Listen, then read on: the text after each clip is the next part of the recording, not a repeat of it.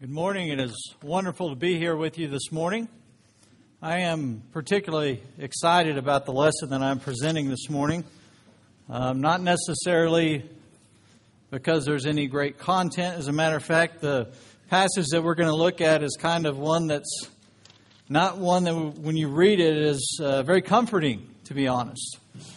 I'm excited because we're two passages that I've been familiar with for years that I finally made a connection that I did not know was there. Excited in that, a little bit ashamed that I've not made that connection before. And you might see that today. But this morning we're going to look in the book of Jeremiah. In Jeremiah chapter 2, he says there in verse 13, God through Jeremiah says, "For my people have committed two evils. They have forsaken me, the fountain of living water, and hewed them out cisterns, broken cisterns, that can hold no water." This is about 600 years before Christ comes on the scene. Jeremiah was called to be a prophet. Jeremiah was relatively young when he was called to be a prophet. He was about 20 years old. And the Bible says there that God didn't accept his youth as an excuse. Now, if you want to get historically where we're at in the Old Testament, where this is after the northern 10 tribes, they've been captured and they've been taken under Assyrian control. The previous kings were men called Manasseh and Amon. They were evil kings.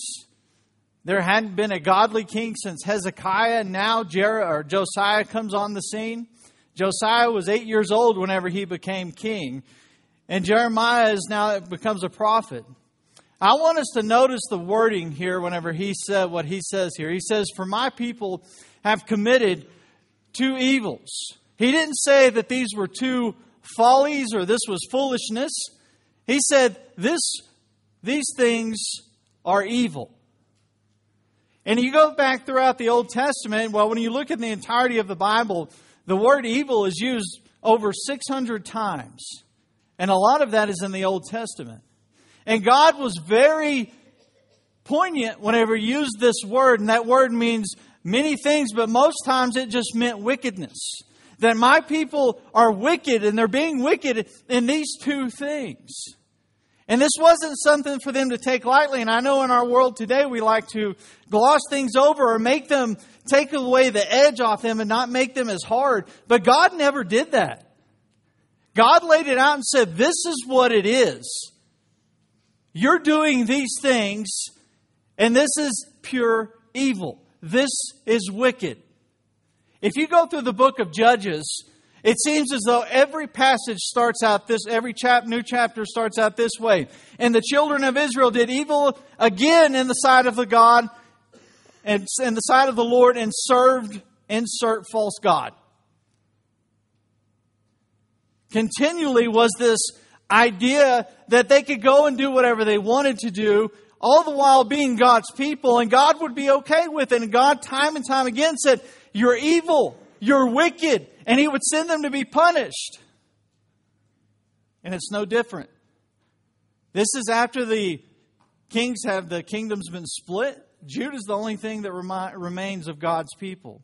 So I want to step back a little bit and let's get a little bit of context that led up to this passage. God rehearses a little bit for Judah his perspective on things. He said, "Neither said they, where is the Lord that brought us up out of the land of Egypt, that led us through the wilderness, through a land of deserts and of pits, through a land of drought and of shadow of death, through a land that no man passed through, and where no man dwelt.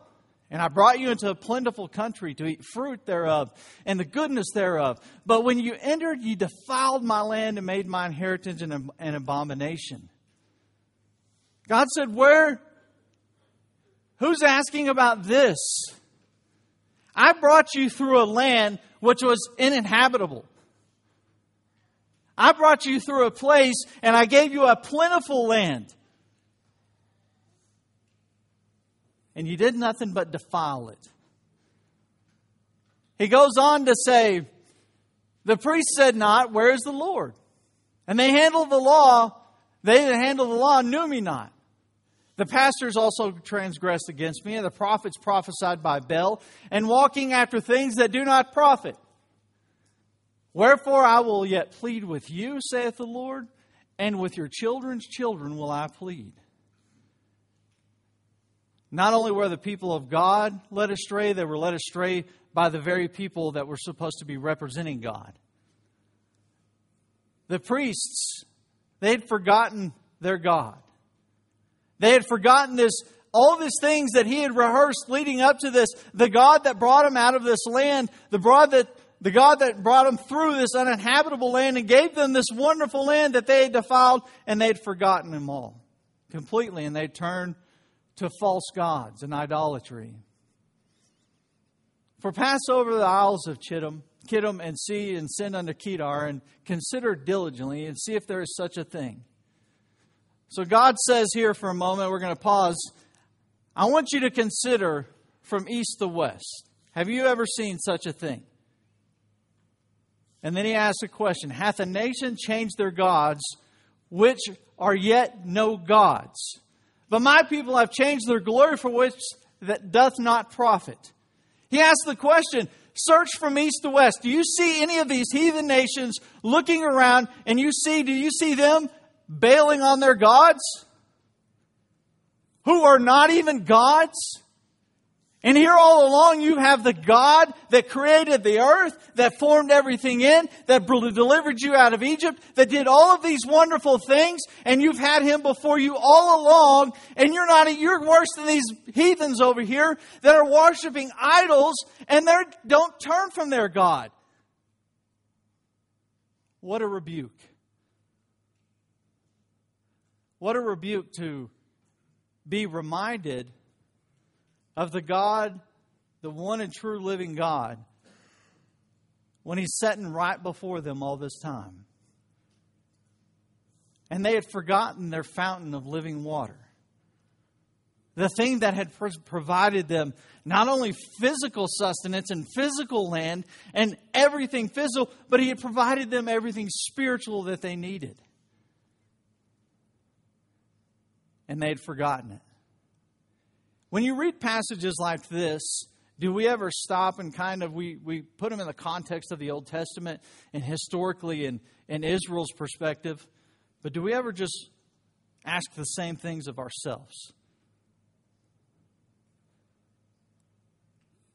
Do the actions of our lives show that we have not forgotten God? Or do the actions of our lives show that we have forgotten God? This fountain of living water was promised by Jesus Christ. Christ speaking to the woman in the well in John chapter 4 and verse 13. Jesus answered and said unto her, whosoever drinketh of this water shall thirst again. But whosoever drinketh of the water that I shall give him shall never thirst. But the water that I shall give him shall be in him a well of water springing up unto everlasting life. The promise that was made by Jesus Christ was a promise of everlasting life, that He was the source of living water. Just as God stood before Israel and said, here I am, I have everything that you need, Jesus Christ proclaims the same thing to us today. That I am the source for everything that you need. I am the source of living water. Come unto me. In John chapter 7 and verse 37, it says, in the last day, that great day of the feast, Jesus stood and cried, saying, if any man thirst, let him come unto me and drink. He that believeth on me, as the Scripture hath said, out of his belly shall flow rivers of living water. But this spake he of the Spirit, which they that believe on Him should receive. For the Holy Ghost was not yet given, because that Jesus was not yet glorified. Jesus proclaimed that any thirst come unto Him. And we ask the question, have we forgotten? Have we forgotten as Judah forgot? And we may say, no, I haven't forgotten. And Judah always proclaimed themselves to be God's people. But their lives certainly said differently. The choices that they made each and every day certainly said differently. That they had completely and utterly forgotten God. in Romans chapter 23, it says, "For all have sinned and come short of the glory of God, being justified freely by His grace through the redemption that is in Christ Jesus, whom God hath set forth to be a propitiation through faith in His blood, to declare His righteousness for the remission of sins that are past, through the forbearance of God, to declare, I say, at this time His righteousness, that He might be just and the justifier of him which believeth in Jesus Christ. Have we forgotten who delivered us?" I want you to think about modern American or Western Christianity and what we've done. We've turned worship into theater. We've promoted personalities and made celebrities of those which should be servants. We've replaced the offensive gospel of Jesus Christ with a soothing, watered-down message to make people feel good. Instead of preparing people for heaven, we've become more concerned of enabling them to cope with their guilt and soothe things over. That's what modern Christianity has become. We don't like words like evil and sin and disobedience. We like to say things like, my truth, my perspective. Instead of being confronted with our sin and growing and developing in God, we want to forget Him and make it about us. And this isn't false gods doing this. These are people that represent God, watering down the truth and allowing sin to be just an everyday thing, accepted.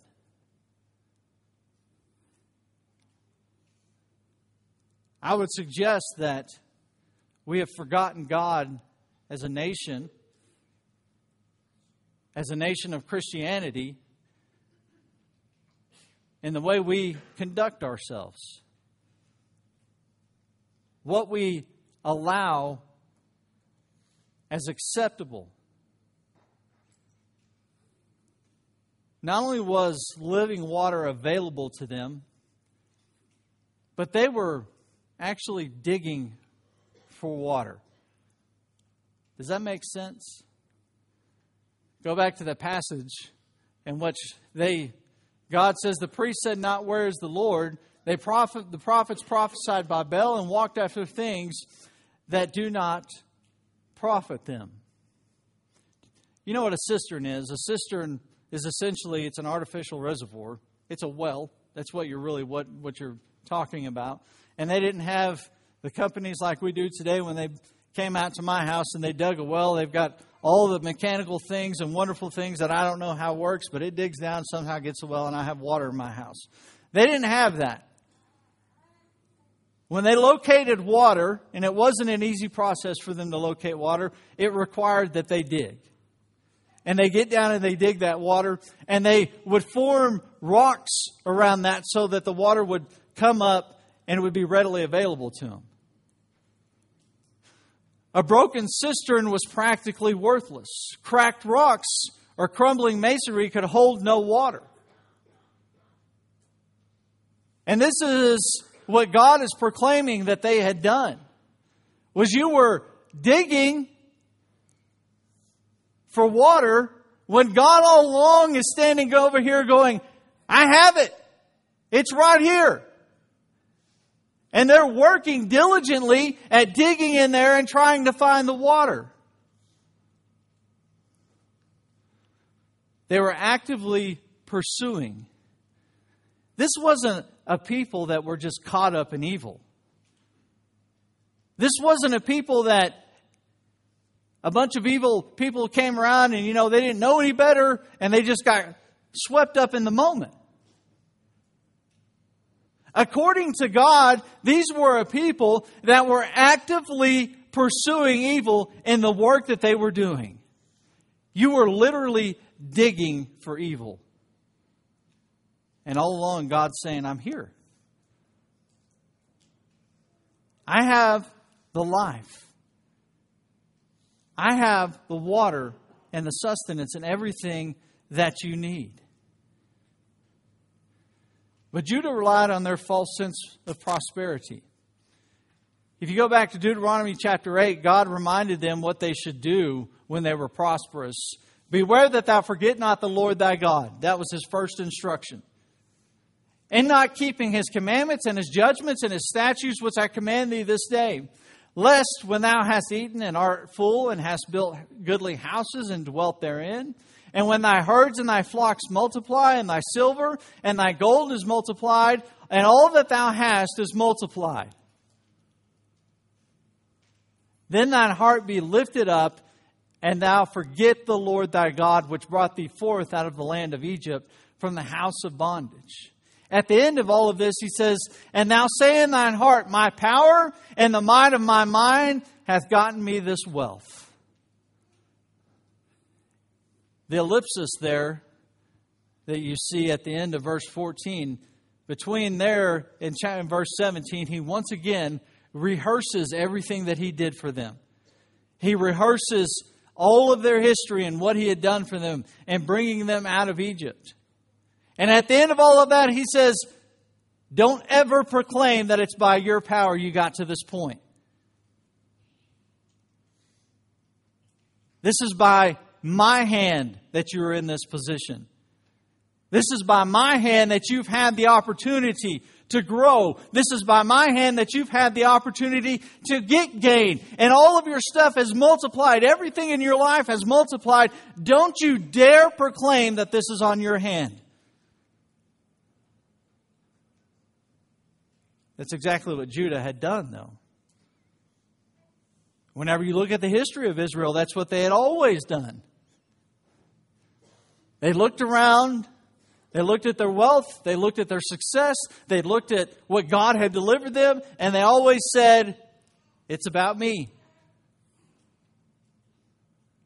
And they forgot about God. What about us? Do we proclaim God? You know, I don't think there are too many people today that worship false gods in this country. Well, I take that back. There are plenty of people that worship false gods in this country. Well, when I'm thinking of like when you go to other lands and you see statues and idols standing around in multiple places, you don't see a lot of that here today. But many of the things that are described as false gods throughout the Scriptures and idolatry and the things that we substitute for God in what we worship, that's idolatry. It doesn't matter if it's a statue or a piece of wood or if it's a big fat guy sitting on, I don't know what he's sitting on, but it's all idolatry. We substitute money for God, that's idolatry. We substitute entertainment for God. That's idolatry. We substitute physical gain. That's idolatry. In Colossians chapter 3 and verse 3, it says, for ye are dead, and your life is hidden within Christ. When Christ, who is our life, shall appear, then shall ye also appear with him in glory. Mortify therefore your members which are upon the earth, fornication, uncleanness, inordinate affection, evil concupiscence, and covetousness, which is idolatry. I want you to notice what Paul says there. A very important statement that he says, 4 words about Christ. He said, who is your life? This wasn't a question. This was a statement of fact in Paul's eyes. Given what Jesus Christ had done for them, what He has done for us, He is your life.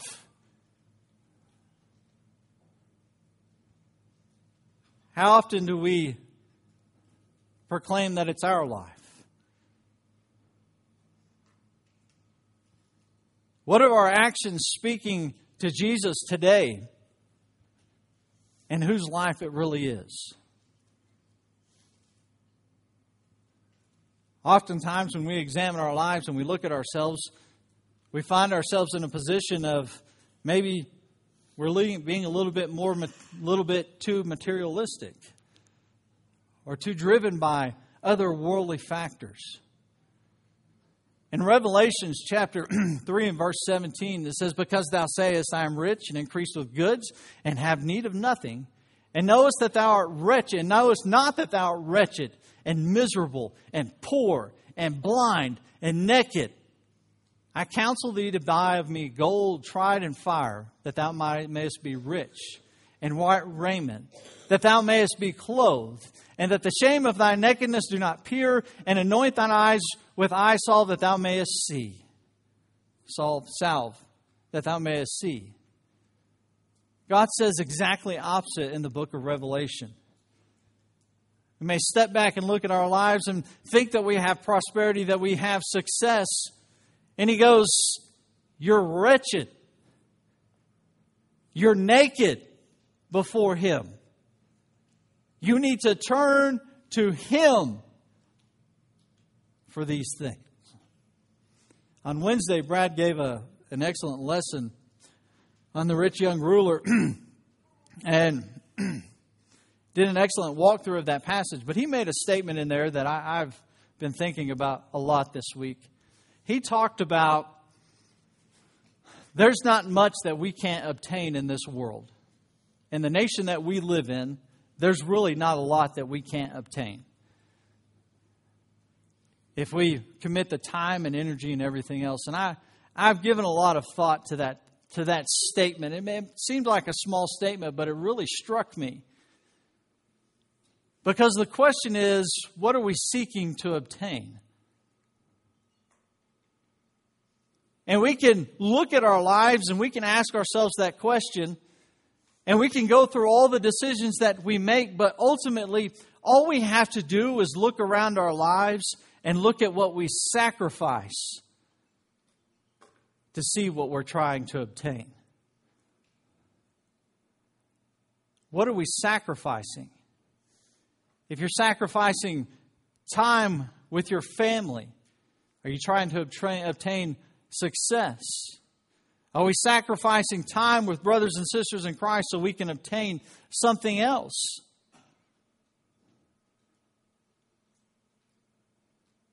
What we sacrifice clearly points us to what we're trying to obtain. When I was young at Boys Ranch, when we'd go play other schools and sports, we were a public school essentially. Just no other kids got to go out there. I don't know why you would have anyways, but we played public schools, and when we would go to these other schools, they would have different chants for us. They had an orphan chant, and then the old one that was, "We've got spirit, yes we do. We've got spirit, how about you?" And you go back and forth. They would go, "We've got parents, yes we do. We've got parents, how about you?" It's pretty mean. But when I heard that when I was a kid, of course it made me angry. Of course we got into fights because of it. But you know what always fascinated / infuriated me even more? I understood the kids. I understood that. It was the parents. I never understood how parents could sit in the stands and listen to their kids do that chant. I know today if my kids were doing something like that, it would not be a pretty scene. It probably could be a little bit more sensitive than a lot of parents, but you get the point. And I think one of the things that did to me at an early age, it drove this visceral desire to prove people wrong. That I was just as good as them, even though I didn't have the life that them and their children had. I was just as good as them. And I have to honestly admit that I held to that a lot longer than I should have in my adult life. And that drove a lot of decisions in my life just to be a success, to prove something wrong that nobody could actually look at and go, "Hey, you're a success." None of those people knew who I was. If they saw me walking down the street, if they saw me in the mall, if they saw me in a restaurant, they wouldn't know who I was. It was a fruitless motivator, if you be completely honest. But I think about the decisions in my life and what that drove me to, and the things that I was willing to sacrifice to prove a ghost wrong, essentially. That it had absolutely no profit for me. That there were times that I would sacrifice spiritual things just so I could be driven to be successful. For what? For nothing. For absolutely nothing. There was no reward in that. There were no kids, parents from Highland Park High School coming to me going, "Man, I'm glad you're a success. You showed us that we're all wrong." Not one time have I gotten that letter, phone call, or email in my life. But I can tell you who suffered. I can tell you that my wife suffered, that my children suffered, that I suffered spiritually. What are we trying to obtain when we are examining our lives? What is it that we are sacrificing? In 1 Corinthians chapter 10 and verse 6, it says, "Now these things were our examples, to the intent that we should not lust after evil things, as they also lusted. Neither be ye idolaters, as were some of them. As it is written, the people sat down to eat and drink and rose up to play. Neither let us commit fornication, as some of them committed and fell in one day 23,000. Neither let us tempt Christ, as some of them also tempted and were destroyed of serpents. Neither murmur you, as some of them also murmured and were destroyed of the destroyer. Now all of these things happened unto them for examples, as they were written for our admonition, upon whom the ends of the world are come forever." Paul refers back to specific examples of specific actions in which God destroyed people's lives. And he says, look to those things. Look to the history of God and His people, and look at what God has done whenever they have been idolaters, fornicators, when they've forgotten about their God, when they've challenged God, when they've tempted God, when they murmured against God and complained. Remember those things. They're there for us. Ultimately, whenever you look at the Old Testament and you look at this passage that we're looking at, and God sitting there proclaiming all along, "I've done the work, I've done everything for you," Jesus Christ is making the exact same proclamation for us today. He's done the work. In Romans 5 and 6, it says, "For when you were yet without strength, in due time Christ died for the ungodly. For scarcely for a righteous man will one die, yet peradventure for a good man some would even dare to die. But God commanded His love toward us, and that while we were yet sinners, Christ died for us. Much more than being now justified by His blood, we shall be saved from the wrath of God through Him." Just as God stood there and said, "Here I am, the living water," Jesus Christ is doing the same for us. He proclaimed throughout the New Testament that's what he was many times. And then He ultimately proved it to us as He sat and hung it on the cross for each and every one of us and sacrificed Himself. Jesus Christ has done the work. The question is, are we sitting over here unprofitably digging for something and trying to find something spiritually all along while Jesus Christ is sitting there hanging on the cross before us?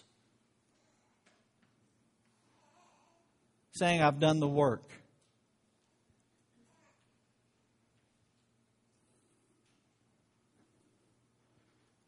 Many times we find other things to fill us with what we think are spiritual things that will make us happy.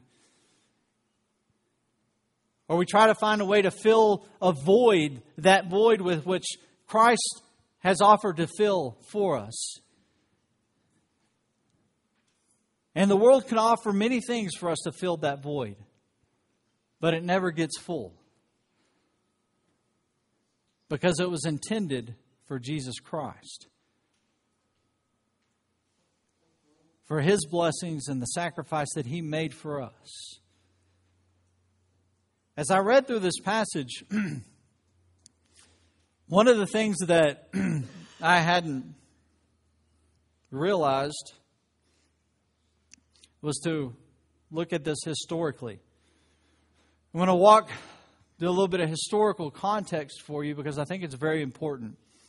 In Jeremiah chapter 1 and verse 2, it says that Josiah, the son of Amon, king of Judah, in the 13th year of his reign, that was when Jeremiah became a prophet. In the 13th year of the reign of Josiah. So Josiah was 8 years old whenever he became king. In the 13th year of his reign, he would be 21 years old. Jeremiah was 20 years old whenever he became king. Whenever he became a prophet. So you have Josiah, who is 21, king. You have prophet Jeremiah, who is 20. Now, first and foremost, for you young people out there, youth is not an excuse to avoid your responsibilities to God. You had a king and a prophet at 20 and 21. You had a king at 8. But a king and a prophet at 20 and 21. There is no excuse to avoid your responsibilities. Whenever we read in 2 Kings chapter 22, it says there in the 18th year of King Josiah, and that means the 18th year of his reign, not whenever he was 18 years old, but the 18th year of his reign. So essentially whenever he was 26 years old. In the 18th year of his reign, it talks about Josiah in this passage tearing down the idols and them rebuilding the temple. In verse 8 it says, "And Hilkiah the high priest said unto Shaphan the scribe, I have found the book of the law in the house of the Lord. And Hilkiah gave the book to Shaphan, and he read it." It goes on to say in verse 11, "And when they read it to Josiah, this was his response. And it came to pass when the king had heard the words of the book of the law that he rent his clothes." I want you to get a proper understanding of what's going on here. Hezekiah was the last godly king. Between Hezekiah and Josiah is 60 years. 2 kings in between there, Manasseh and Amon. It took them 60 years to lose God's law. And I want you to appreciate this even a little bit more. Where did they lose God's law? They lost it in the temple. They found the Word of God in the temple. In modern day terms, that would be this: losing God's law in the church. The very institution which represented God lost it within itself. I find that amazing, ironic, and infuriating all at the same time. It took them 60 years to lose it within themselves. Do you think for just a second that couldn't happen today? Before you answer that question, let me give you a transcript of a radio debate that I read not long ago about homosexuality in the church and appointing homosexual priests and preachers. I won't give you the full details of that transcript, but this is what I will tell you. The guy who was representing God's Word read at the end of the book of Romans, chapter 1, where God deals with this subject in great clarity. The opposing person simply said this: God's Word is not the final authority.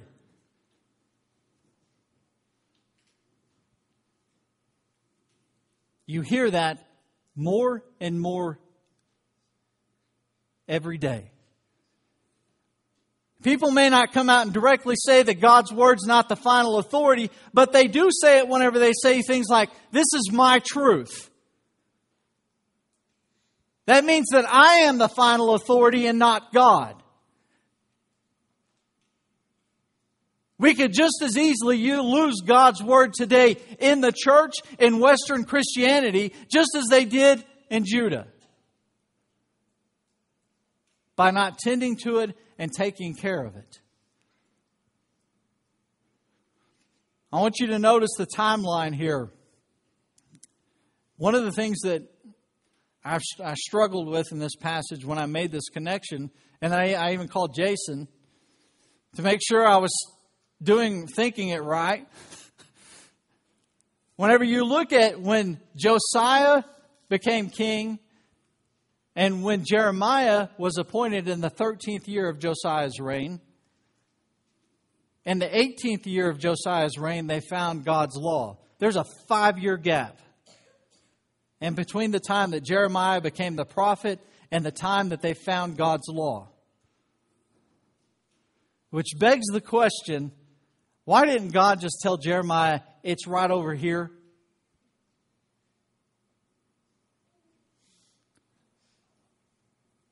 Why didn't He tell him that? And I wish that I could just go to one passage that would just unlock that key for all of us. But there's not one passage. But there is a history that shows why God did that. Early on, we read or we referred to the book of Judges in every chapter opening with the same statement. And the people of God did evil in the sight of the Lord and turned and worshipped insert false god. And each time, what did God do? Immediately following that statement, it automatically says that God did something. He either punished them, He turned them over to somebody else and allowed them to have rule over them. And then after a time, what would He do? He would raise somebody up and the people would go, "Oh yeah, we have an awesome God."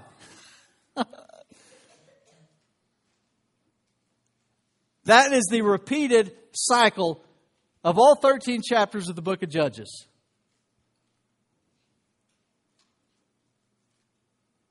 Do you think that there's some wisdom in knowing that when people suffer, they tend to seek God? God was willing to allow them to suffer in their sin and their affliction. And the whole time, Jeremiah is sitting here proclaiming God. And the people are fighting against God. And Josiah finds God's law. And he immediately recognizes it for what it was.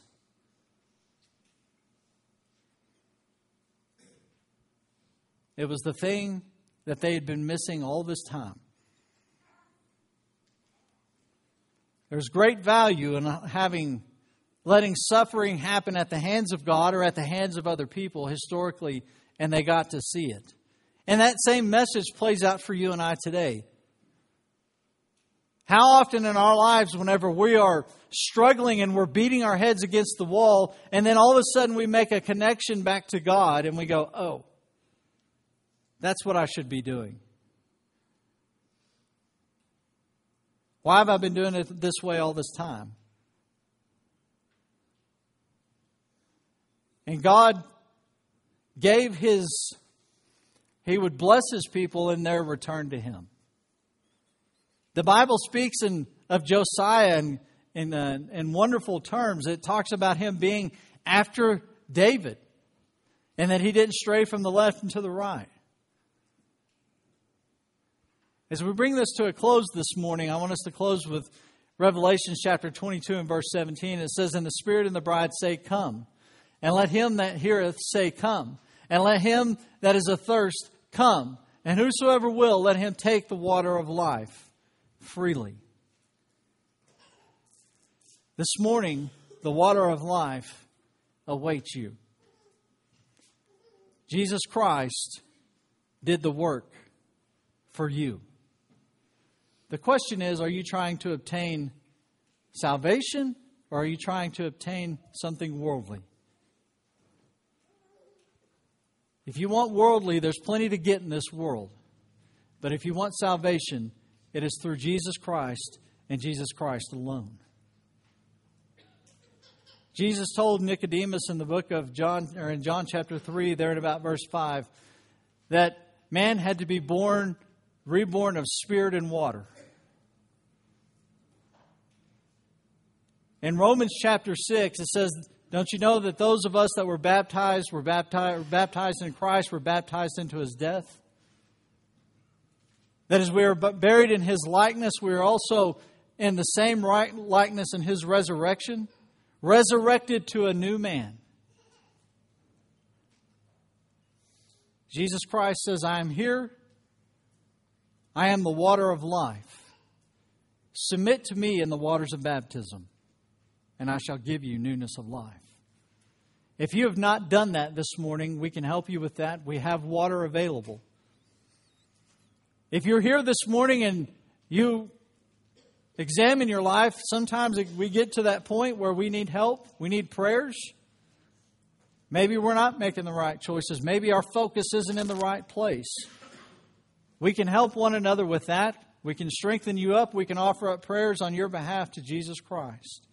If you would find yourself in either of these groups, we ask you to come forward as we sing the song that's been selected.